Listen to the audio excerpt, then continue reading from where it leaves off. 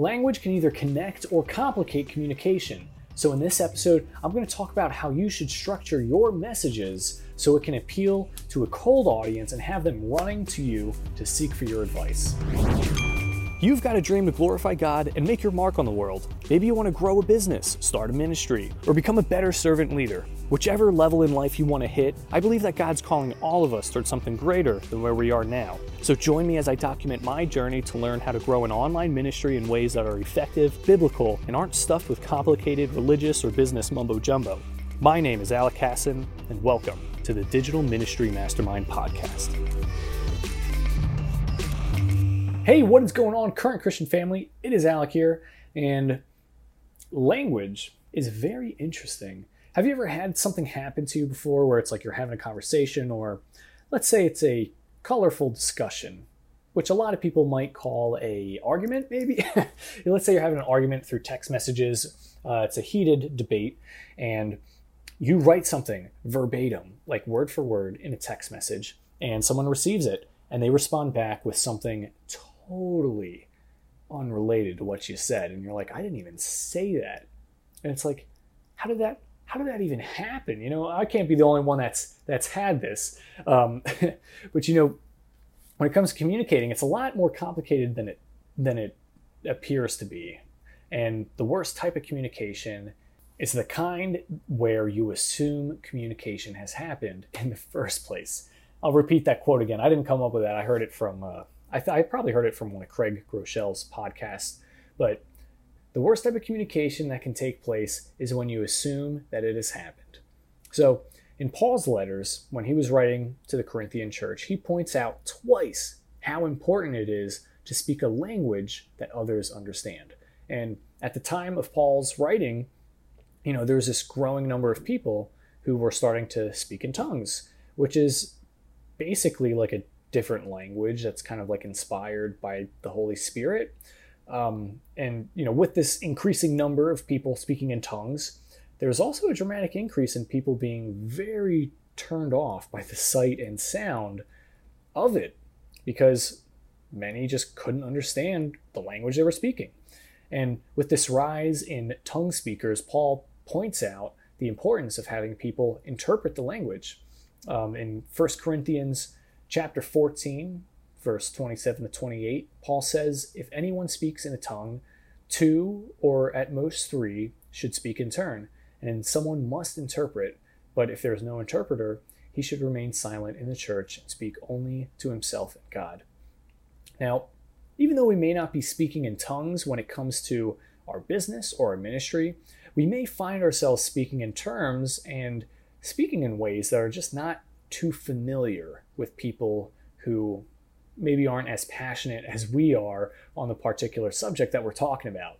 You know, we've all had this happen before where we just get really excited about the thing that we're talking about, that we start using like all this complicated terminology because we're like researching it online, and we're like, oh yeah, this and that, and like, oh, the omega-3s going in ketones, and like, I don't know, I was just starting to think of like exercise terminology right there. But or maybe even we have phrases, you know, phrases that the average layman wouldn't understand.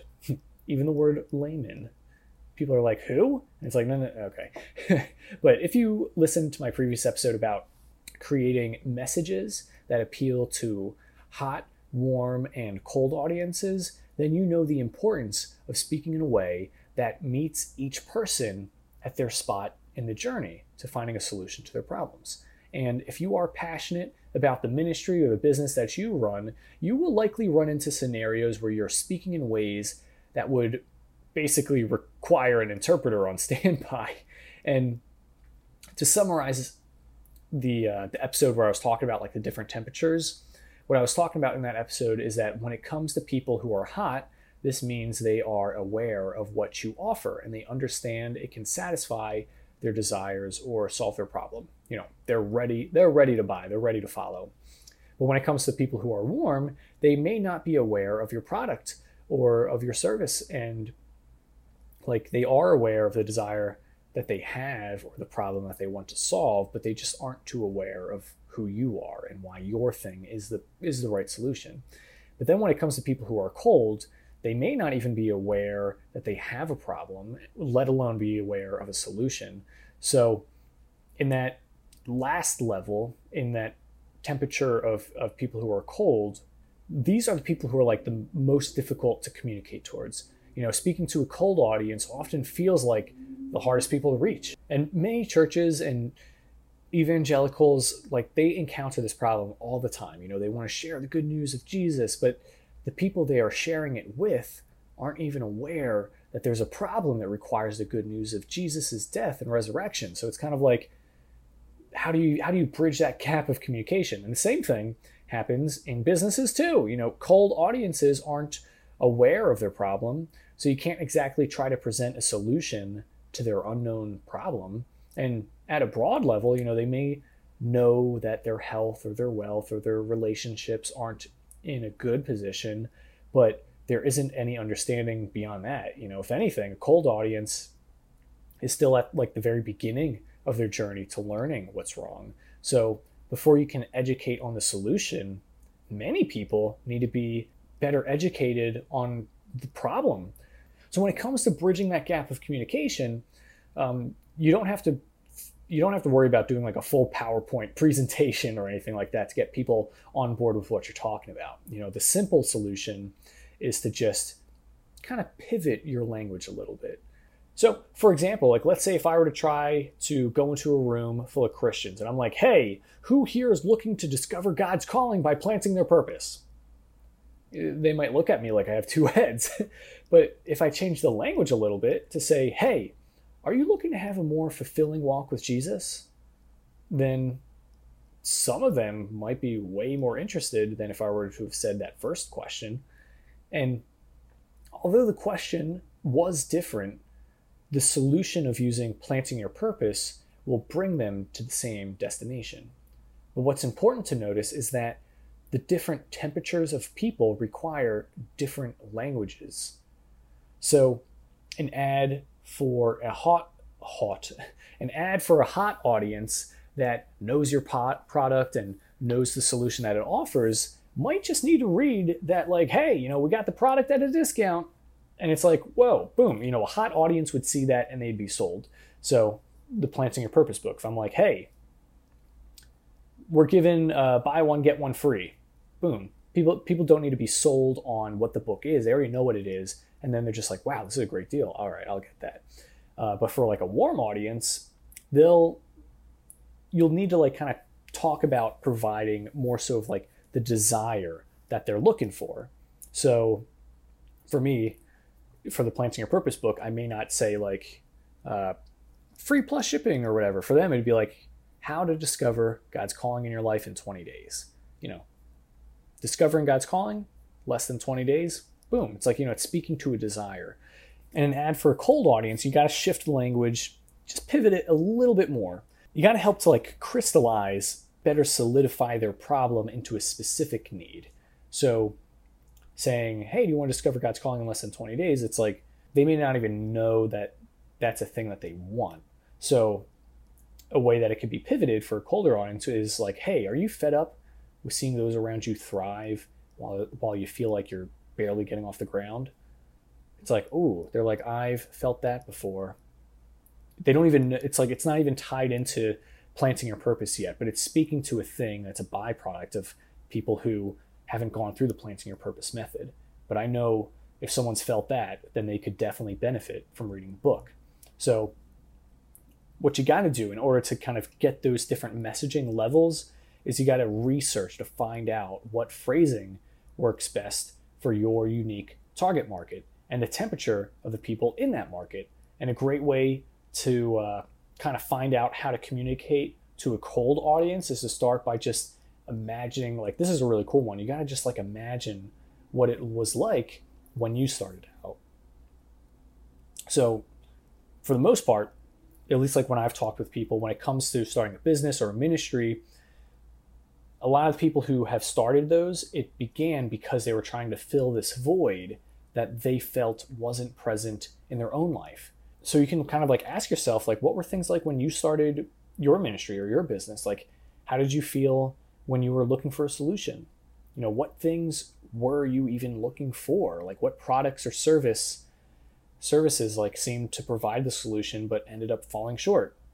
Because I know when I started my ministry, I thought I needed to start by finding out what I needed to do with my life. I was searching a bunch of careers and fields of work that I was passionate about. I was constantly working and finding ways to like fill my time.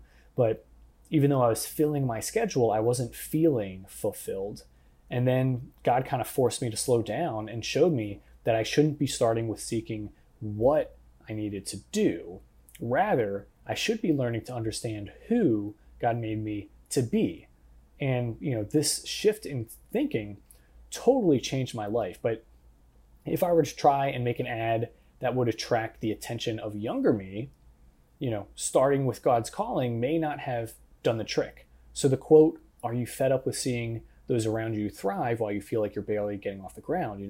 That's something that would have more likely caught my attention when I was in that colder audience phase. So another thing you can do, or another thing that you should do to find out how you can communicate with this colder audience is to just bridge the gap. It's to let them know how to bridge the gap between where they are and where they want to go. And, it takes longer with a cold audience. Someone who's really unfamiliar with their problem and the solution you offer will need a lot of stories that can bridge the gap between where they are and where they want to go. And even the kind of language you use is important as well. So ask yourself, what words or phrases does your audience use that could help you better communicate to them? Like, does your audience have any false beliefs that would prevent them from buying when they do see what you have to offer? And another question you could ask yourself is basically like, what stories do you have that could help them unlearn those false beliefs?